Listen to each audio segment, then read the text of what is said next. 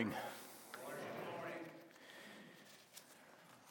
I greet you in Christ's name this morning. I want to welcome each one who is here. It's good to have visitors with us. Our youth group and youth leaders are gone for the weekend, and I see others that are missing. So it's good to have visitors, and we invite you to worship with us. You know, some of you visited not very long ago, and you probably didn't expect to be back as quick as you are. And life has a way of bringing us to certain places and taking us certain places in our life that sometimes we don't expect. But God has everything in control. God is ultimately in charge of our lives, and He has ways of working in them. And I'm excited to look at His Word this morning and just discover new ways that I think God wants to work in my life. Let's bow our heads for prayer. Lord, we come together this morning. Lord, thank you for the freedom to worship together. Lord, thank you for your Word that we can study. And I pray that you would give us clear eyes and a clear mind this morning as we read your Word, that we could be challenged and encouraged. Lord, I pray for those this morning who have lost loved ones, especially in the last week's time, Lord, 2 funerals. And I just pray a blessing on the Beachy family. Lord, I pray that you would be near to them as they're still just experiencing a loss of a mother.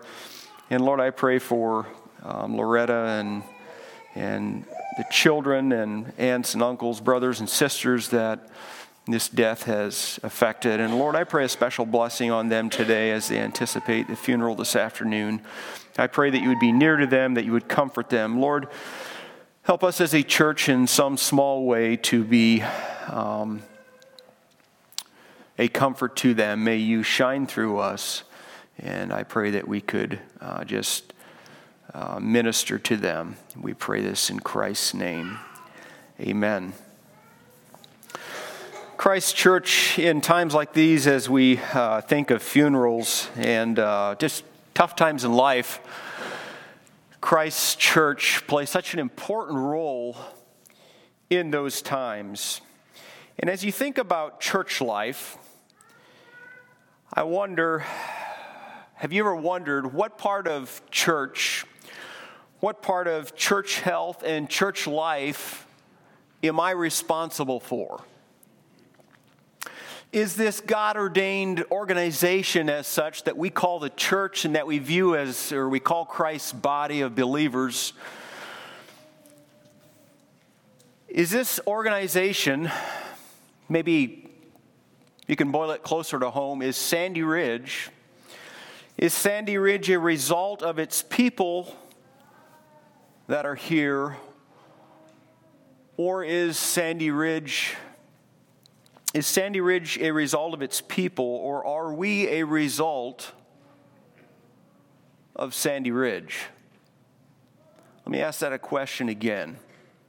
I'll make it real personal for me. Is this a church? Is Sandy Ridge affected and a result of who I am?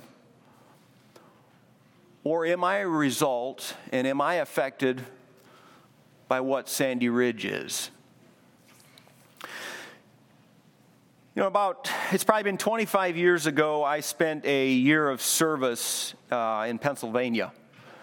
And our staff there at that place where I was serving, we attended a local church. And I enjoyed learning to know new people and interacting with those people. And I was a youth, and our youth would go to their youth activities.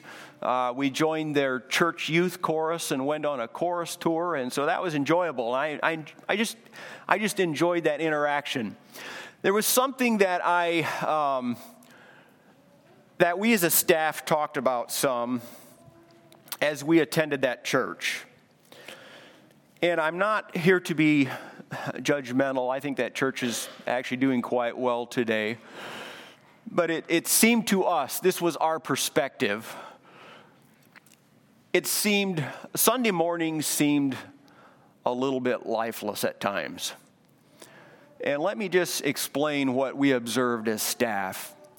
And one of the things that I remember experiencing walking in, and as the service progressed, and it was much like our service probably, and as the minister went up to begin preaching, it seemed like most of them, they sat segregated, so we were sitting over on the men's side. It seemed like a lot of the men slouched down just a little bit and relaxed, and they would settle in, and a fair amount of them would sleep for most of the service.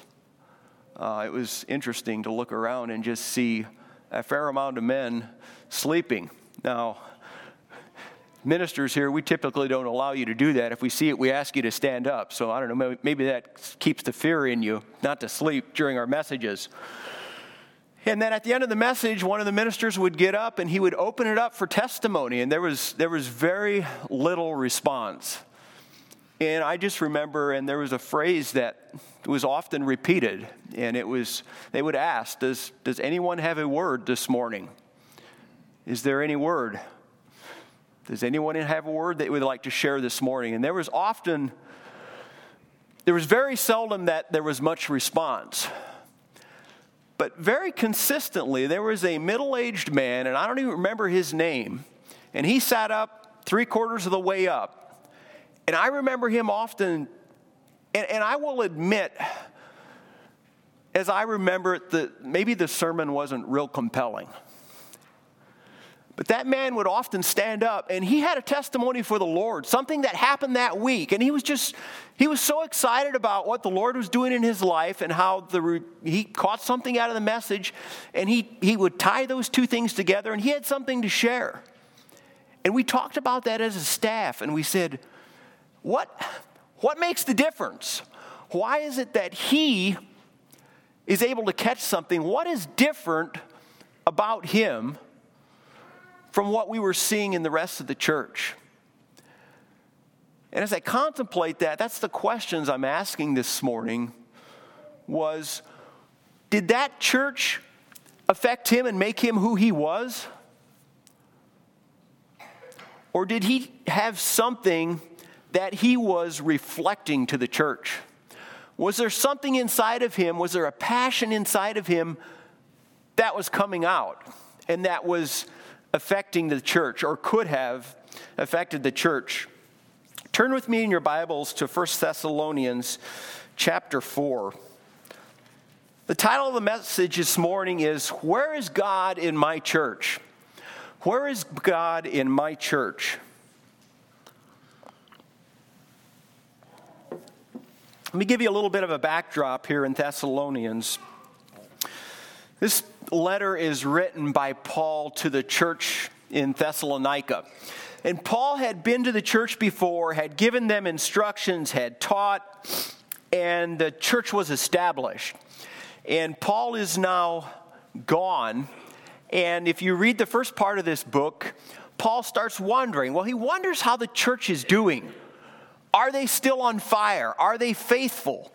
And so as he's wondering this, if you think about it, he couldn't text, he couldn't email and ask the elders, probably didn't have good communication. He sent somebody to check on them. And so he sends Timothy, somebody he knew he could trust, and his fellow laborer, to check up on the church in Thessalonica. So Timothy comes back in chapter 3 and gives a report to Paul and tells Paul that the church is doing well.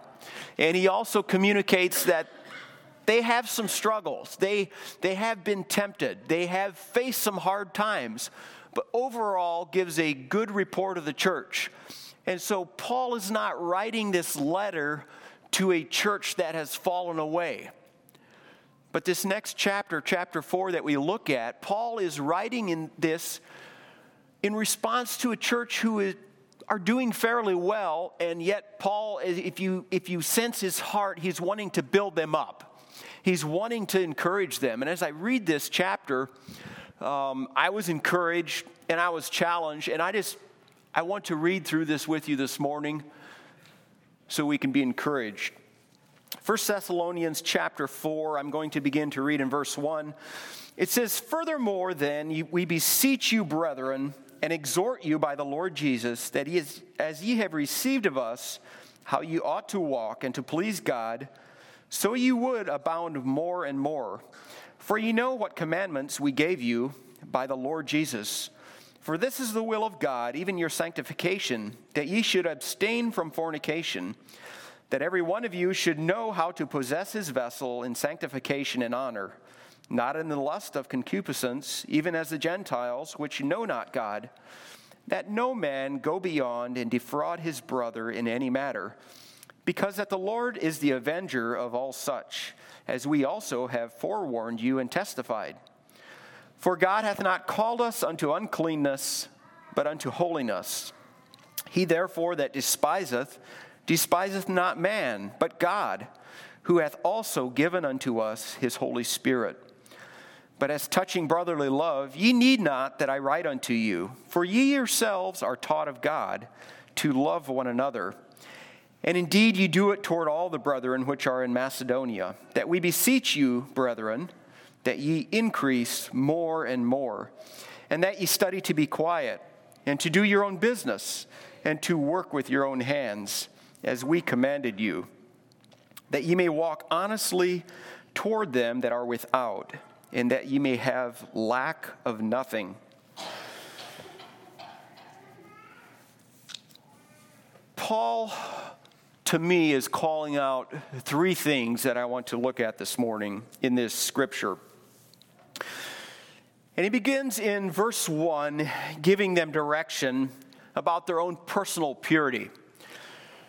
You know, New Testament churches are often called out for their lack of sexual purity. And lack of personal purity affects me and those around me in so many different ways. It doesn't just affect me. It also affects those, it affects my family, and it affects other people in the church. It affects people who I interact with, do church with, live with, and relate to. When there's a lack of personal purity, it often distorts my view of myself and others. And specifically, it often distorts my view of the church. I begin to see the church differently. It can cause me to be judgmental at times of others in church, or even of the organization in general. Suddenly I become dissatisfied because of what I see, or maybe what I don't see. My lack of personal purity causes me to have a clouded view of truth. I'm not able to discern truth. And yet, as we look at this, and that's one of the first things that I see him calling out in verse 3. He says, abstain from fornication. And probably a better translation, instead of fornication, as we know that word, probably a better translation would be sexual immorality. And so just encompasses a general sexual sins. And so he calls them to abstain from that. He calls them away from that. And he calls them to live a life that is pure. In verse 7 it says, "For God hath not called us unto uncleanness, but unto holiness." You know, God called us to holiness in our personal lives, and also in our personal purity. A call to holiness. What is holiness? Isn't it following Christ? Isn't it a changed life? A life that is new. A life that has new desires. A life that has new passions. Much different from the passions that I had before I knew Christ. And God has called us to holiness. And in verse 8 it says, and it's still referring to this abstaining from moral immorality. It says, he therefore that despiseth, or he that rejects, he that despiseth and despiseth, let's read it again. He therefore that despiseth not man, but God, who hath also given unto us his Holy Spirit. So he's saying that if we reject what he's telling us, we're not rejecting man, but we're rejecting what God has given to us. We're rejecting his instruction. You see, this calling us to a personal purity is not something that, it didn't originate with the church. Today it doesn't originate with Mennonites for us personally. It doesn't originate with Sandy Ridge. It's not something that we dreamt up. It's not something that I dreamt up, but it's something that God has given. You see, it's a call, it's a direct command from God that we should walk in purity, that our lives should be pure. And so if I reject that, it's not that I'm rejecting something that man's asking, but it's actually a direct rejection of what God is calling to me. Living a pure life, a life that's holy. In Hebrews chapter 13, it refers to sexual relationships, and it talks about it, and it gives the idea that it is a blessing within godly context. It talks about marriage, and it says that it's a blessing within marriage. It's God, the way God has designed it, the way God has told us to live out those relationships is a beautiful thing when it's done within his boundaries, when it's done within his guidelines.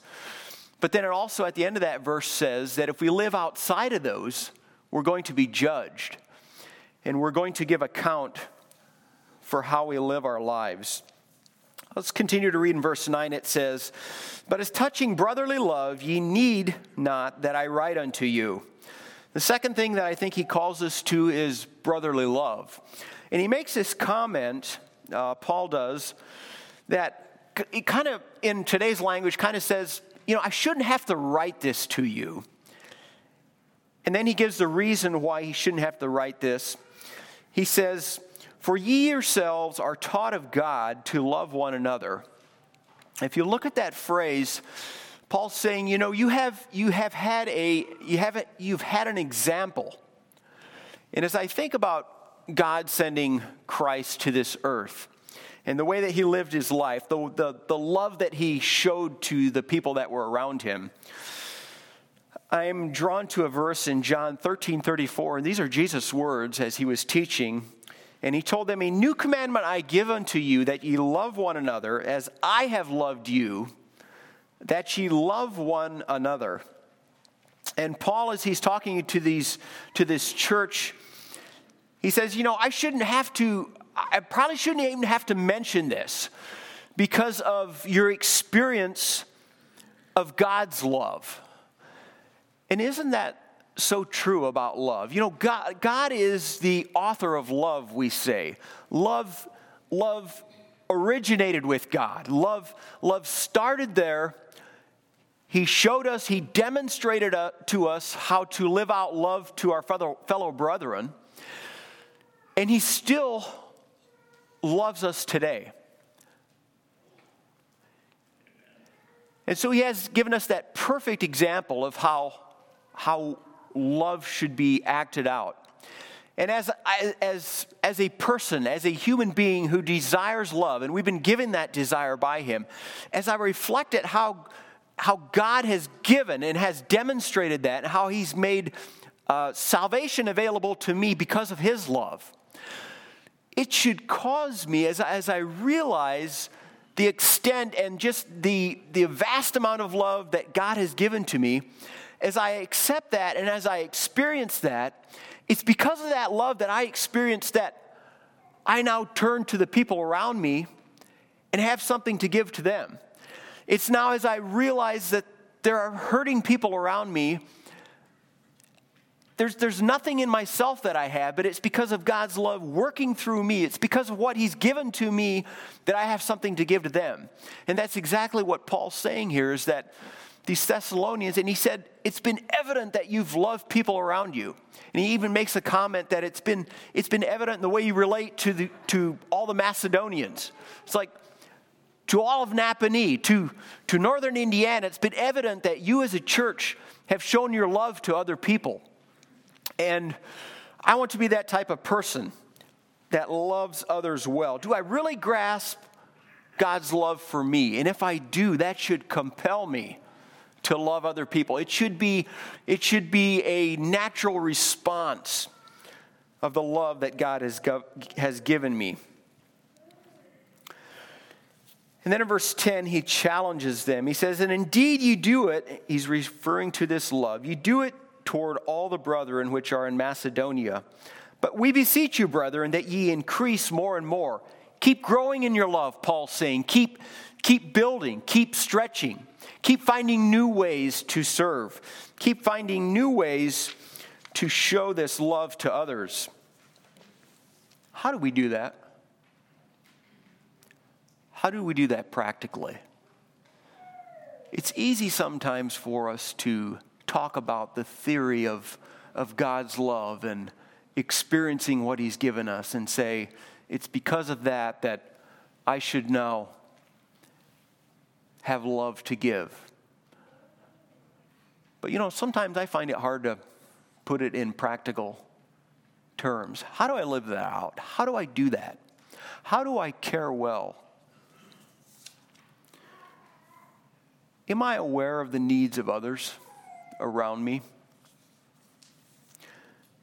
Is that a way to show love?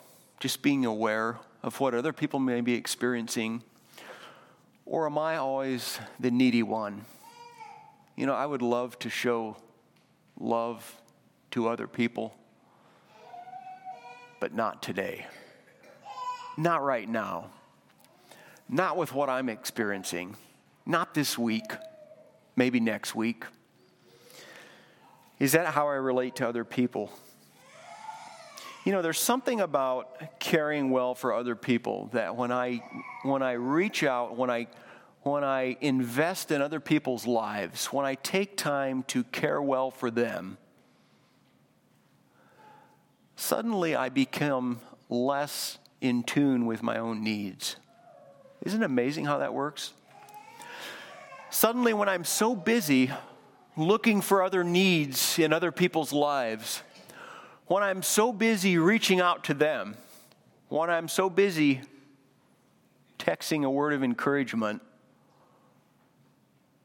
I kind of forget about my own things. I kind of forget about maybe some of the things that I thought were so big. How do you find it?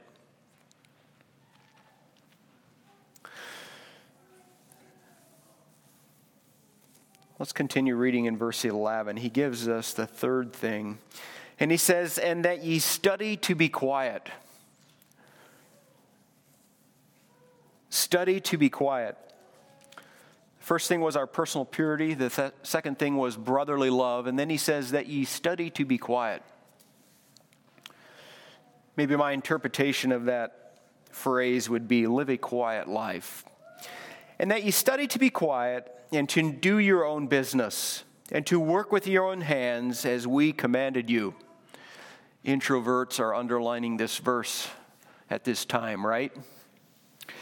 That you may walk honestly toward them that are without, and that you may have lack of nothing. So what does this verse mean? Verse 11.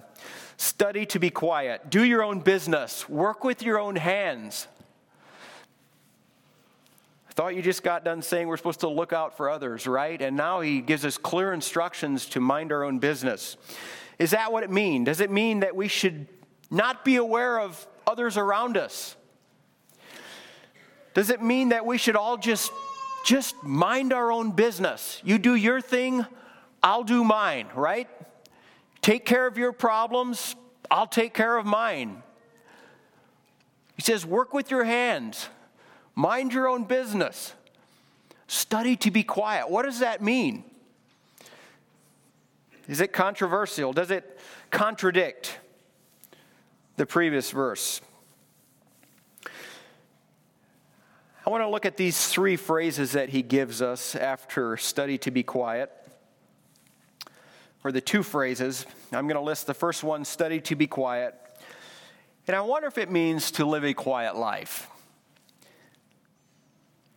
Maybe reflecting back to verse 7. It says, "For God hath not called us unto uncleanness," and then he has this phrase, "but he has called us to holiness." So he's maybe calling us to a simple life, but a holy life.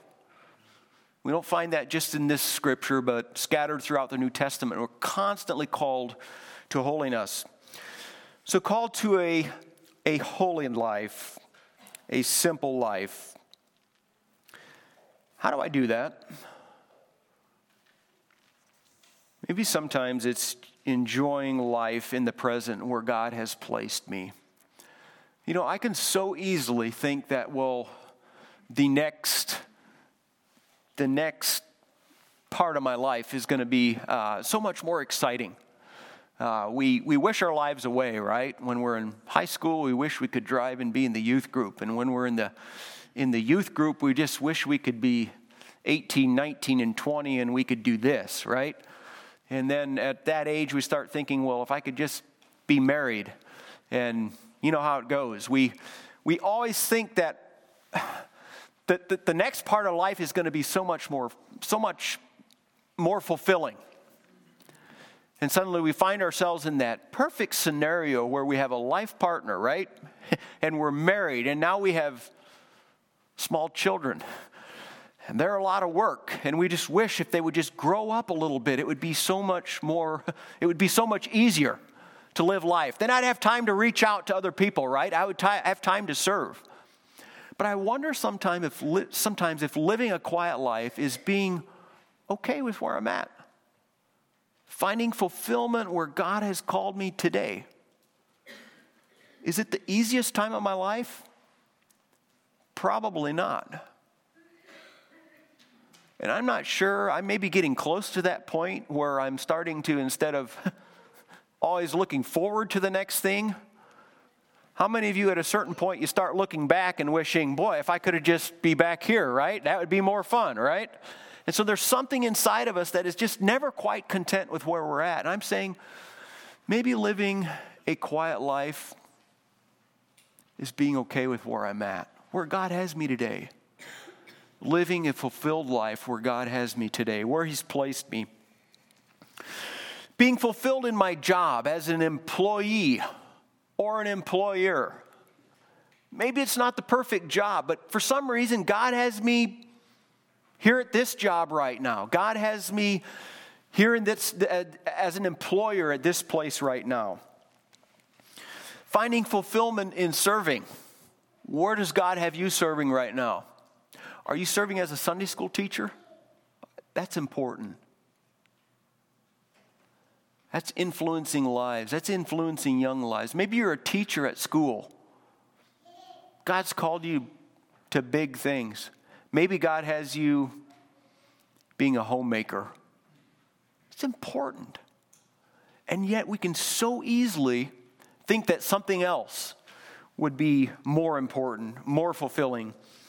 Or my church responsibility, whatever it is. We have different responsibilities. I can look at my responsibilities and think, well, so-and-so, what they're called to do would be much more fulfilling than what I'm called to do. And I would encourage us as we fulfill these responsibilities, as we do well at serving where we're called, we do well not to focus on others and how they do things better, or maybe they could do things, maybe in our mind we think they could do something different or do it better, rather than me focusing on where I've been called. I jumped ahead. So that was the second one, is you do your own business. being responsible and focusing on my present calling, fulfilling my job, and not focusing on others' deficiencies. And then the third one he mentions here is work with your own hands. As I look at this passage and where they were at in this day, there was a lot of slavery. And so physical labor in this time was for slaves. It was not for most of the people. But physical labor was something that slaves did. And they're coming out of this and they're being taught that slavery is not right? It's not, you shouldn't own slaves. And so Paul is calling them to work with their hands. And we maybe read this and are trying to figure out, well, why would he be calling us, if he was writing to this letter to us, why would he call us to work with our hands? But I think he's calling them specifically to physical labor because some of them weren't used to working. They had slaves to do their work. And very possibly some of them were sitting around idle. And I mentioned that earlier, that it's good for us to be busy, but when we're idle and unproductive, whether it's personally or in the work of the kingdom, it's not healthy. Idleness contributes to over self-focus. And so when I'm not busy about either my job or busy about kingdom work, there's something about that. When I have too much time on my hands, I begin to focus on myself again. And I begin to think about things that I wish I could change about my life, or how hard I had it, or how hard I'm having it, or how hard I'm going to have it. And I begin to focus on myself. And so it's good for us to be busy, but yet live a quiet, simple life. So we need to keep those things in balance. And there is personal fulfillment in just good, hard work. And there's also personal fulfillment in doing Christ's work, kingdom work, that I think Paul wants the church here to experience. I ask those questions to begin with about the church. And does the church affect me, or do I affect the church? I think God works in people's hearts through the church. And so I believe as we come into a church body, God does work through my heart as I become a part of that body. The body does affect me, right? But God also builds his church through people whose hearts are changed. You see, God wants to build up his church. God has a bigger picture than just Sandy Ridge. God has a bigger kingdom picture that he's fulfilling. And he does that through individual hearts that are changed. He does that through my heart as he changes it. As he talks in Romans about a heart that is changed from the inside out. A heart that is made different, has different passions. And as I allow God to change me, it begins to affect his church. It begins to affect the body that he's placed me in. And so I think maybe the answer to those questions are, we affect each other. And we can do that in a positive way, and we can also do that in a negative way. I believe that a strong church is one whose people are pure, loving each other, and busy in God's kingdom. We are about our Father's work. And yes, I believe this is possible only through the Holy Spirit living in me and changing me and renewing my mind daily. This isn't just busy work that I'm suggesting. I'm not suggesting that we go about doing all kinds of nice things for people because I'm supposed to be a Christian. But as God is living inside of my heart, as I accept God's love, as it begins to change me and make me a new person, out of that should flow a desire to serve. There should be something, the Spirit should be changing me, that I'm that person that has something to say for the Lord. I'm that person that can say, you know what, that was really hard, but I see God in some way. I think I see God leading me. I don't know where he's taking me, but I'm willing to go on that journey with him, even though it may be hard. This morning, think about your own life. Let me think about my life. If Sandy Ridge were made up of 100 and some Kendalls, would I join that church? If every one of you had my attitude, my outlook on life, would I want to join that church? Do we affect the church? Or does the church affect us? Let's kneel for prayer.